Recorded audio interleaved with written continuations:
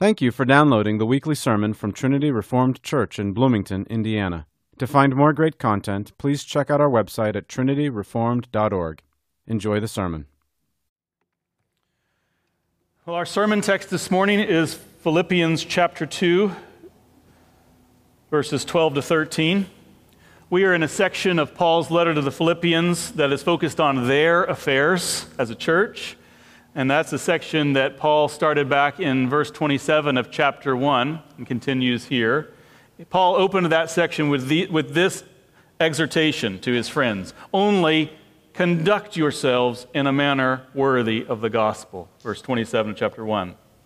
He goes on then to explain what he means by that. What he wants in his absence is for them to be standing together, striving together, and unafraid of their opponents together. Togetherness, unity, is a major concern of the Apostle Paul all through his writings and here in Philippians. And so Paul goes on to then urge upon his friends in the next chapter the qualities and the attitudes that promote togetherness in the church. Humility of mind, sacrificially looking out for others' interests, showing preference for others, that their needs and that they themselves are more important than I am. Those are the things that Paul puts a lot of stress on in the early verses of chapter 2. And he even brings in the big guns of argumentation by appealing to the example, the sacrificial, self-giving example of the Lord Jesus Christ on this cosmic scale. He tells the story of Jesus' condescension from the highest heavens in the form and glory of God to the form of a servant, allowing himself to be made in the likeness of a man, and humbling himself from there further and further, stooping and stooping and stooping further, all the way offering himself in a sacrificial death on the cross for us. And Paul says, that's the epitome of what I'm talking about. And so we should be like him as those who have received of his service. What service he's rendered. Nobody can compare. And so we, out of gratitude, should respond in a Christ-like way by preferring others and serving others. And then he gives another reason in the verses after that, verses 9 to 11, why we should want to be like Jesus, and that's because of Jesus' example of sacrificial service, of his willingness to humble himself, God has super exalted him to the highest place, giving him the best seat at the table, the seat of honor over all things. And that's not just a wonderful statement about the supremacy of the Lord Jesus, but it's also a pledge and a promise to you and me as Christians that if we will humble ourselves in like manner and take on a Christ-like attitude of service, we too, in due time, will be exalted by the Lord, because the Lord loves humility and sacrifice and service. That's how Paul has been arguing up to this point in the letter. And now he starts to bring all of this home and put a real fine point on it, showing that obedience in these matters is not an optional thing for a Christian. It's not a suggestion for a higher plane of Christian existence, if that's the kind of thing that you are looking for. This is of the essence of our Christian calling, the very stuff of salvation, what we must sincerely give ourselves to, no matter what external encouragements we either do or don't have at any given time. That's a lesson in this passage. That's because this is what God wants from us, and God himself is dwelling in and among us, in the heart of a Christian and in the body of the Christian community in his church. He himself is there, and so from a deep sense of reverence and awe, it is our job to join God in his sovereign activity by asserting all of our effort and energy to bring his will into actuality in our daily lives and in our relationships. Okay? That is the message, the wonderful message of these couple of verses here in Philippians. Let's look at them together. Philippians chapter 2, verses 12 to 13. This is the word of God, and it is eternally true.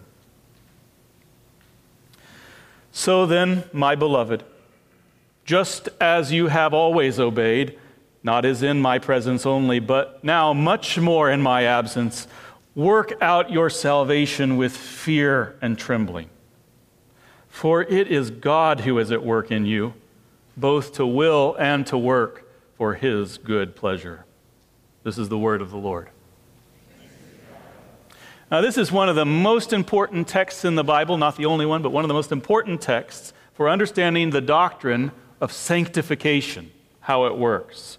Sanctification is the process of becoming more and more holy in our actual lives.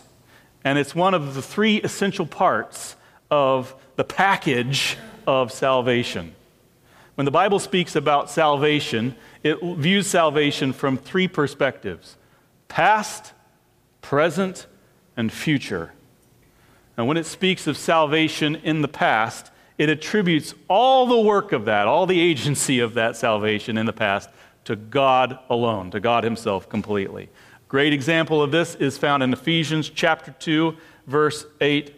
It says, Paul writes to the Ephesians, "For by grace you have been saved." Past tense. By grace you have been saved through faith, and that not of yourselves. It is the gift of God, not as a result of works, so that no one may boast. From the perspective of those verses, salvation is something effected in the past, completely by God as a gift of his grace. That's what the Bible calls justification. The work of God in salvation in the past, supplied completely by him. Justification. The initial act of being declared righteous by God, set apart by God for God, adopted of the Father through faith in the Lord Jesus Christ. And justification is entirely a work of God. We contribute nothing to that. Nothing except our own need, our own complete inability and our sinfulness. That's what we contribute. And God says, here, I will be your God. I will be your Father. You will be my Son. I will clean you up. I will give you a perfect record in place of your rotten one. And you will be known as mine. He adopts us and owns us as his own. That's justification, past, for the Christian. But that is not the sum total of what the Bible means at all times when it talks about salvation. It also talks about a salvation that is ongoing in the present tense. In 1 Corinthians 1:18, Paul talks about those who are being saved, here and now, being saved actively now, in the present tense. It also speaks of a salvation to come in the future, one that is, it says in 1 Peter 1:5, one that is ready to be revealed in the last time. So there's something in the past, justification, there's something in the present, and there's something also in the future. When we think about the future, we're thinking about coming glory, finally being done with the toils of this life and entering into the reward of God's perfect rest. And especially in view with glory and glorification, as it's called, is the return of Jesus Christ, when our dead bodies will be raised and remade and made immortal and incorruptible, and we will be always in the presence of the Lord. This is the hope of future salvation, the hope of glory and glorification. And that also, like justification, is something we don't contribute to. That's something God is going to bring about an effect in his good time, according to his secret will. When he's good and ready, Christ will return, and we will be changed in a moment, in a twinkling of an eye, by God and the power of God. In between, though, justification in the past, God's work, and glorification in the future, God's work, is sanctification.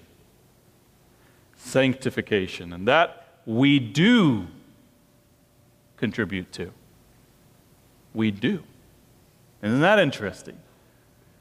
Not independently of God, but in cooperation with his Spirit, working more and more each day to bear the fruits of our justification, of our adoption as sons, bringing it into actuality more and more, realizing who we are, who we've been made to be, what our calling is as Christians, starting more and more, being able more and more each day to live it out, growing in holiness.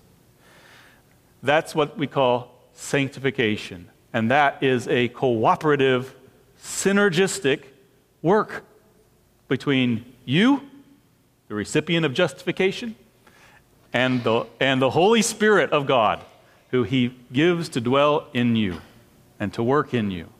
And you're called to work too.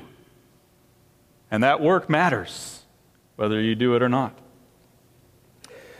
Sadly, this area known as sanctification is an often overlooked, unappreciated aspect or category in salvation. We don't like to talk about work we have to do. We like to talk about things God has done or things God is going to do. It's much more nice. But Paul does not overlook sanctification, the necessity of it, in his teaching and in his writing. He stresses it as vital and necessary and very much a part of salvation. The author of Hebrews, another author of Scripture, says that the pursuit of sanctification is something without which no one will see the Lord. So there's a lot riding on our view of sanctification, our commitment to it, our willingness to pursue it in our calling as Christians. Now, sanctification may seem like something of a paradox. That's because it's the meeting place between God's sovereign agency and power and salvation. He is sovereign over all things and over salvation. And it's the meeting place between his sovereignty and man's responsibility in the work of salvation. That's where they meet. Sanctification is not all of God, and it is not all of man. It is both parties working together in such a way that God remains fully sovereign, the primary mover, and yet we have real responsibility. And how that works is something I can't explain to you. That is above my pay grade, but it works. It works because that's how Scripture talks all the time. It attributes salvation to God through and through, all the stages, and it attributes sanctification, Christian life, and the responsibility to follow God in obedience to you and me, both and at the same time. Paul does that even in this letter. I want to show you a couple great examples. In the first place, earlier in the letter, he says in chapter 1, verse 6, this very famous statement, he says, "For I am confident of this very thing," Philippians, "that he who began a good work in you will perfect it until the day of Christ Jesus." So there you have the totality of salvation, beginning, middle, and end in view, the whole thing, the whole project. And God is the one who started it. He's going to complete it and is going to bring you through. God. It's all on God. Unequivocal statement. In the third chapter, Paul is going to say something fairly similar in terms of the scope of the nature and the progress of salvation, but he's going to put it all on him. Look at this. Chapter 3, starting in verse 10. Here's what Paul says his ambition is. That I may know him and the power of his resurrection and the fellowship of his sufferings, being conformed to his death, in order that I may attain to the resurrection from the dead. Not that I have already obtained it or have already become perfect, but I press on so that I may lay hold of that for which also I was laid hold of by Christ Jesus. Brethren, I do not regard myself as having laid hold of it yet, but one thing I do, forgetting what lies behind and reaching forward to what lies ahead, I press on toward the goal for the prize of the upward call of God in Christ Jesus. Now, you can spot indications of God's agency in those verses, but the emphasis is very much, intentionally by Paul, on himself, on his responsibility. The things I'm trying to do, the things I need to do, things I'm called to pursue. And he says that as an example for us to follow. Is Paul of Philippians 1:6 and the Paul of Philippians 3:10-14 at war with himself? Does he just not understand his inner contradictions? No. This is the mystery of sanctification. God is sovereign and the primary active agent in bringing about all aspects of our salvation. Without him, we're completely sunk. And yet, during the course of our earthly saved life, between our justification and our hope of future glorification, we are responsible. We are responsible to follow hard after God in vigorous obedience. Vigorous obedience. God's sovereignty does not negate our obedience or the necessity of following God and making an effort.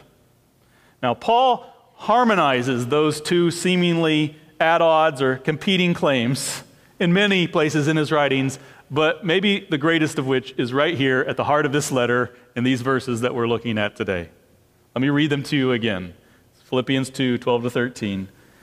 So then, my beloved, just as you have always obeyed, not as in my presence only, but now much more in my absence, work out your salvation with fear and trembling.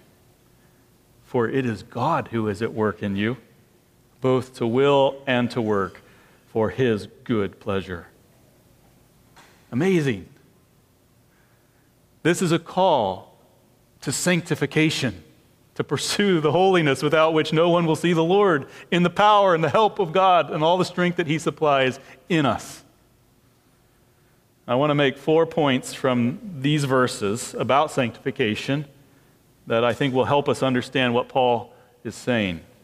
Number 1, sanctification is the path to Christian maturity, to maturity as a Christian. Sanctification is the path to maturity as a Christian. Paul, as he's writing to these people, is well aware of his physical absence from them and the loss that is to their well-being and welfare.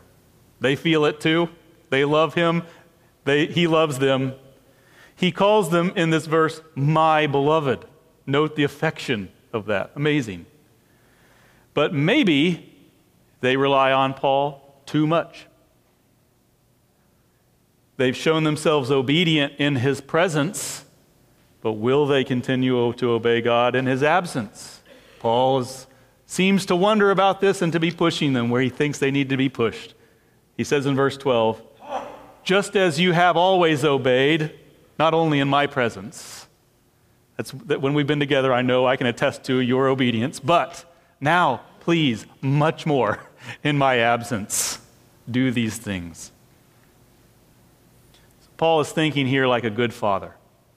He wants them to obey whether Paul's there watching them or not, goading them on or not. They need to grow in maturity, their own self-motivation, their own ability to follow after God and to stand in the faith that they have inherited from their fathers and to take it forward. Paul wants them to grow to be mature. They need to learn how to thrive on their own, do what is right without his help. The kid who is always disobeying his father as soon as his father turns his back can't be trusted. And a dad wants to have confidence in what his son, that when he's not around, his kids know how to carry themselves with honor and with respect and with obedience. Why? Why, fathers? Older fathers are starting to feel this every day a little bit more. You're not always going to be there. You can't be there. You're not going to remain. And so for the good of your kids, they need to grow up and grow in maturity, don't they, moms and dads? And you want that so that they can stand and take forward the faith, your faith. And so Paul's just treating them like a father. He wants to see them become mature and be able to stand after him and not even need him. A good leader cultivates that kind of maturity in his people. He's not trying to cultivate a perpetual need of him. His aim is to be irrelevant so that people grow up and are able to carry on after him. Paul, in fact, in the next set of verses that we're going to come to, Lord willing, next week, is going to continue to exhort them to some things. Verse 14, do all things without grumbling or disputing. Prove yourselves to be blameless and innocent, children of God, above reproach in the midst of this crooked and perverse generation, among whom you appear as lights in the world, holding fast the word of life, so that in the day of Christ I will have reason to glory, because I did not run in vain nor toil in vain. He wants them to be there as a representation of the quality of his work, that there they are. The work has been successful because there they are with the saints in glory. This is a call to work out their salvation and as a plea to be mature, to grow in maturity, to own the things they've been taught, whether they see the Apostle Paul again or not. If we act like Christians only when mom and dad are watching, only when the pastor or the youth leader is in the room, then we are at best very immature Christians. It's our duty to realize God actually is with us at all times and all places, and to carry around that faith ourselves, for ourselves, wherever we go, the need to honor the Lord and to please Him, independent of what anybody else is doing. That's maturity. The path of sanctification is a path of maturity, and every Christian is to be progressing down that path with all their might. Are you? Are you? Second thing I want to say is that sanctification requires real personal effort. Real personal effort. It is a call to work, the work of obedience. Paul says, just as you have always obeyed, not in my presence only, but now much more in my absence, work. Work. Work out your salvation. It amplifies it by connecting it to our salvation. This is the stuff of salvation. Christianity is a doing religion. It's not a theoretical thing. We don't come together to banter around ideas that we find amusing or neat. It is an embodied, it is not an abstract thing, it is an embodied, lived out thing that we are called to. Authentic Christian faith is active. It's to be demonstrated. It's something that we are to put into practice and live out. James, in his epistle, says, faith without works, faith without deeds, faith without action is dead. Dead. Inauthentic, empty, lifeless, dead. Now, Scripture uses all kinds of action words to describe what our pursuit of the kingdom of God should be like. We're called to strive, pursue, strain, run, fight, reach, do, and be found doing. And the Scriptures are unapologetic in calling us to vigorous action in the pursuit of holiness. Does that describe your approach to the Christian life? A vigorous, active, fully engaged, perpetual pursuit of holiness. Is your life that, or are you passive, disinterested, presumptuous, light, inactive, lazy, cold and hot, bouncing back and forth between extremes? Now, mind you, this call to pursue sanctification, to grow in holiness, this call to work, is a call that Paul makes to Christians. He's writing to Christians, to his Christian family. It is not something that unbelievers can receive or benefit from. This call is made only to justified individuals, those who have trusted in Jesus as their Savior. An unbeliever cannot work for God to any profit, no matter how good his deeds appear. And that's because God sees the heart. He tests the motives. And here's what he says about all works, no matter how much good they seem to be on the outside or how much good they seem to produce in the community and for the good of the world. Here's what he says, the tester of the hearts: whatever is without faith is sin. That is, whatever is not promoting my glory. That's the motive, and comes from a heart that understands itself as a humble, submitted creature, dependent upon me for every good thing. Whatever is not of faith is sin. So, whatever good an unconverted person appears to do is worthless to him before God. And he is not hearing here a call to work. If you're an unbeliever, what you need is justification. Actually, what you need to do is swear off your works. Give it up. Confess the weakness, the impotency, the insufficiency in the extreme of your working, of your efforts, of everything you are. Humble yourself before the Lord and submit yourself to His provision for you in Jesus Christ. Trust in His work. That's where the Christian life begins. And that's who Paul is speaking to. He's speaking to people who have entered in that door, the door of faith. Here's what happens when we enter in the door of faith. God, in granting us faith in Jesus, adopts us as His own son and daughter, makes a new creature out of us, puts His Spirit within us, a right spirit, a holy spirit, a powerful spirit, takes our corrupt and selfish will that used to abhor the things of God, think nothing of God, think much of ourselves, and he replaces that with a new spirit. He makes His abode in us and starts willing and working to make something of us that gives Him pleasure. Now, He accepts us completely in Christ. But like a good father with his children, He grows them, matures them, day by day, through the power of His Spirit, through the circumstances that He ordains in our lives. He grows us into something that bears fruit for Him, the kind of fruit that He is pleased with. And you have a real part to play in that process.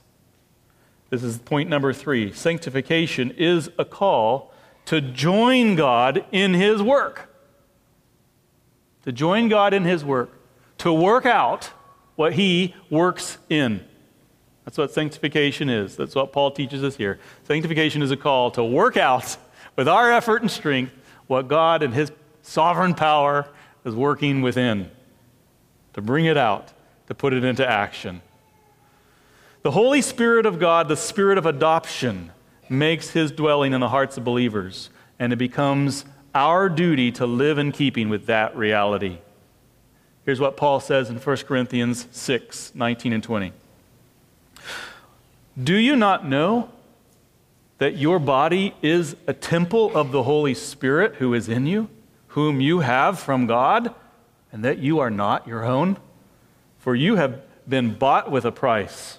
Therefore, glorify God in your body. Because the Holy Spirit is within us, we have this duty to now glorify God in our body, because He has made His dwelling us. Amazing. But as Paul makes clear here in Philippians, the Holy Spirit is not there in an indifferent, sort of aloof way, like, okay, I'm here now. Now show me what you got. Show me your best stuff. I'm waiting. That's not the Holy Spirit's posture and presence in our lives, in our bodies. What is He in us? He's there willing and working for His own good pleasure to produce the things that delight the Lord. He's bringing the will, He's producing the work, and it's something that pleases Him to do. It's really amazing. The mysterious thing is that you and I are called to join Him in this work by exercising our wills and spending our strength along with Him. To to work out what he works in and to share in the delightful fruit of that effort. Isn't that amazing? Work out your salvation with fear and trembling, for it is God who is at work in you, both to will and to work for his good pleasure. We are to work in the faith of that, in the hope and the belief of that the Spirit's in us, that he is powerful, that he is willing, that he is pleased to be there. These are the motivations that we're to have, the knowledge that's supposed to motivate us, the doctrine of this passage. In our pastors' meeting this week, we were talking about this text and thinking about our congregation, and there's several ways that this can go wrong in our lives. Well, one way is this, and it troubles us.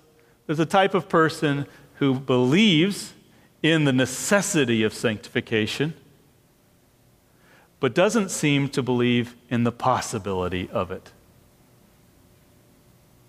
A person who believes in the necessity, but doesn't have any hope in the possibility that you can grow to be holy, that you can say no to that sin.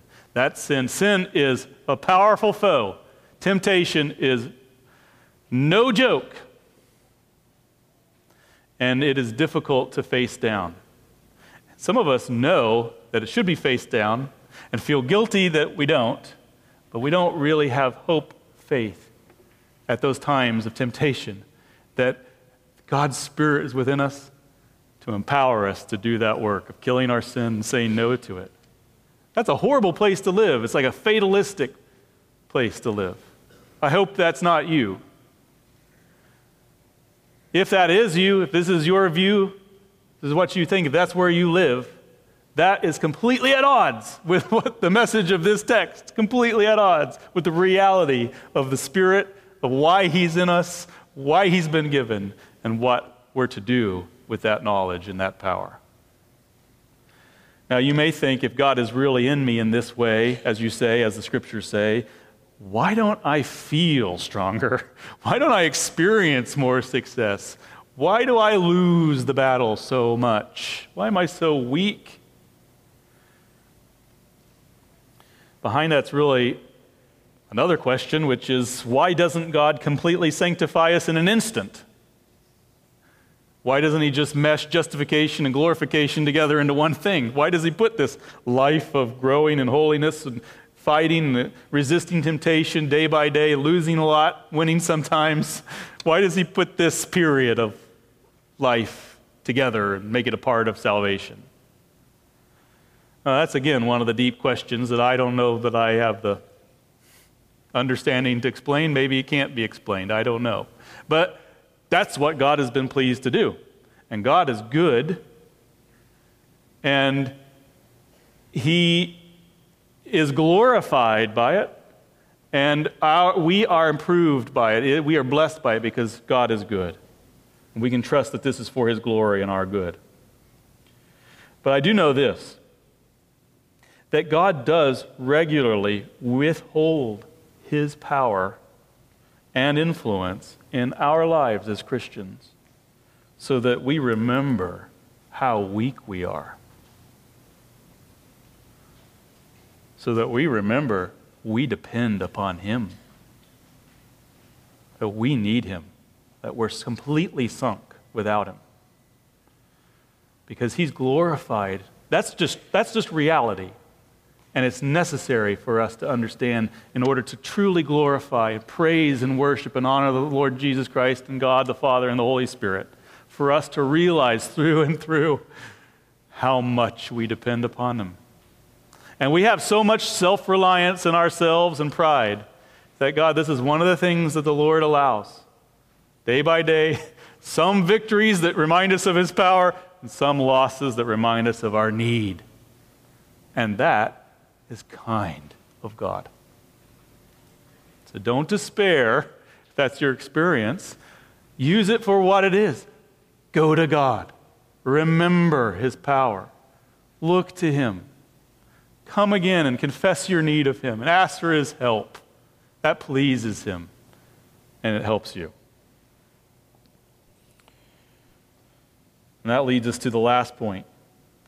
Sanctification has an appropriate attitude attending it, and that is fear and trembling. Fear and trembling. It says, work out your salvation with fear and trembling. As Paul grounding his call to sanctification in a threat. Is he grounding this in a threat? Is that why he calls us to have fear and trembling as we work out our salvation? Are we supposed to fear that God is somehow grumpy or angry with us, or not quite sure what his commitment level to us is, and we need to work to prove that we're worthy of his involvement in our lives?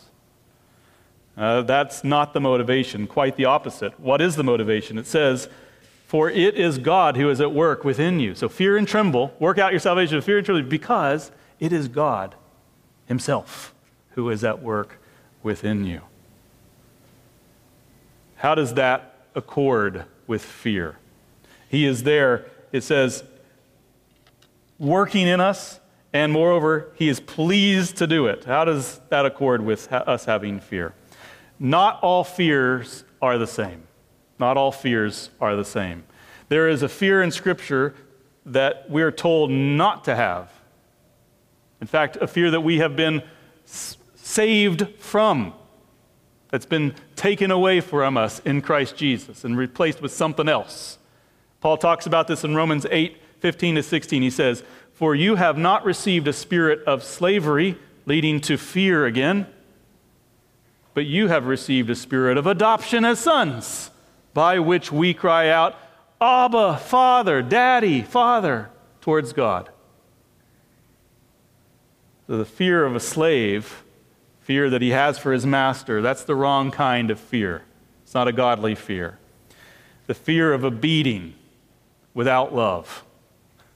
Fear of a beating that has no love in it. The fear of a life of compulsory service that has no future. I was struggling to explain this in the first service, and I saw a lot of people sort of unsure and a little puzzled by what I was trying to get across. I'm going to try to say it this way. There is something worse than a whooping without love. There's something worse than a whooping without love, and that's a whooping with love. There's something worse than a whooping that has no love in it, the beating of a master over his slave. And that's a whooping that comes from love. And that's the nature of our relationship with God. Does God discipline his children? Yes, he does. Where does that come from? His uncertainty about his commitment level? It is a perfect expression of his complete commitment as a father. It is his act of ownership of his children, that he is willing to discipline his children.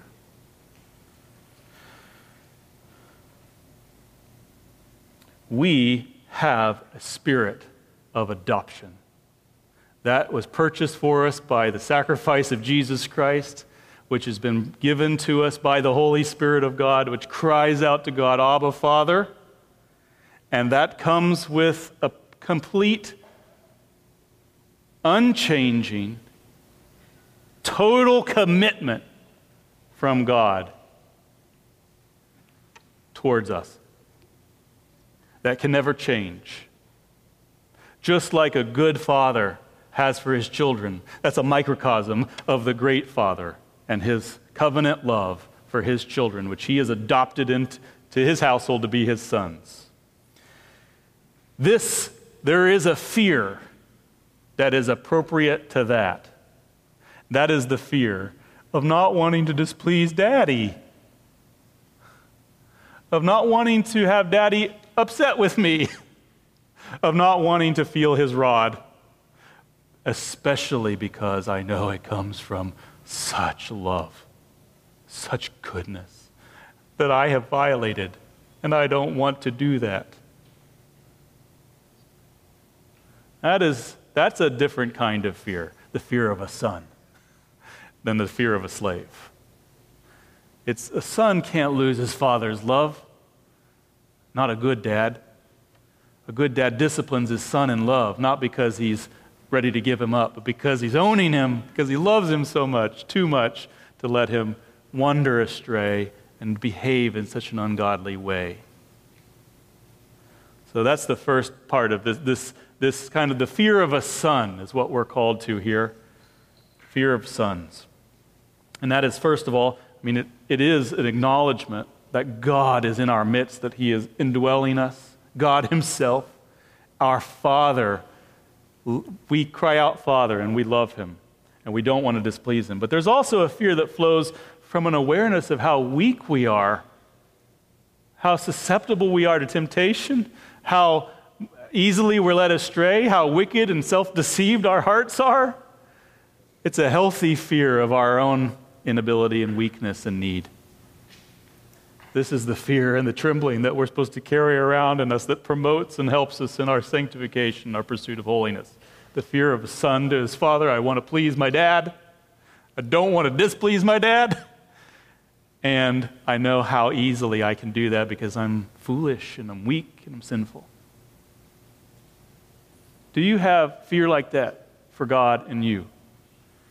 Are you concerned to please the Lord?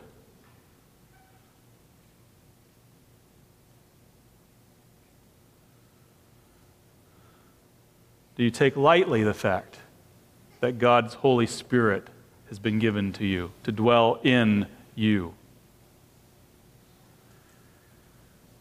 Are you aware of your weakness and your need to run continually to God for help? Are you a child of God? If so, here's what you need to do, okay? Application. Here's what you need to do. Later today, later this week, when you face temptation to be bitter, or proud, or lazy, or hateful, or deceptive, or self-indulgent, or self-pitying, or dishonest, or selfish, or unforgiving, whatever the temptation is, lustful, however it comes, whatever you face, you need to work against it. You need to have faith to work against it. You need to put in some muscle and some effort in the direction of opposing temptation. And you need to exercise your will against temptations in faith, in the knowledge and the belief that the Holy Spirit of God, in all his power, is within you.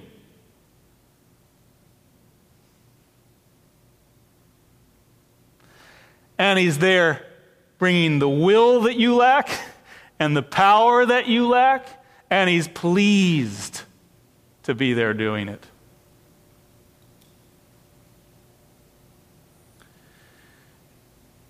You need to do this in faith, trusting that he'll be with you and he'll help you in your time of need. Look to him.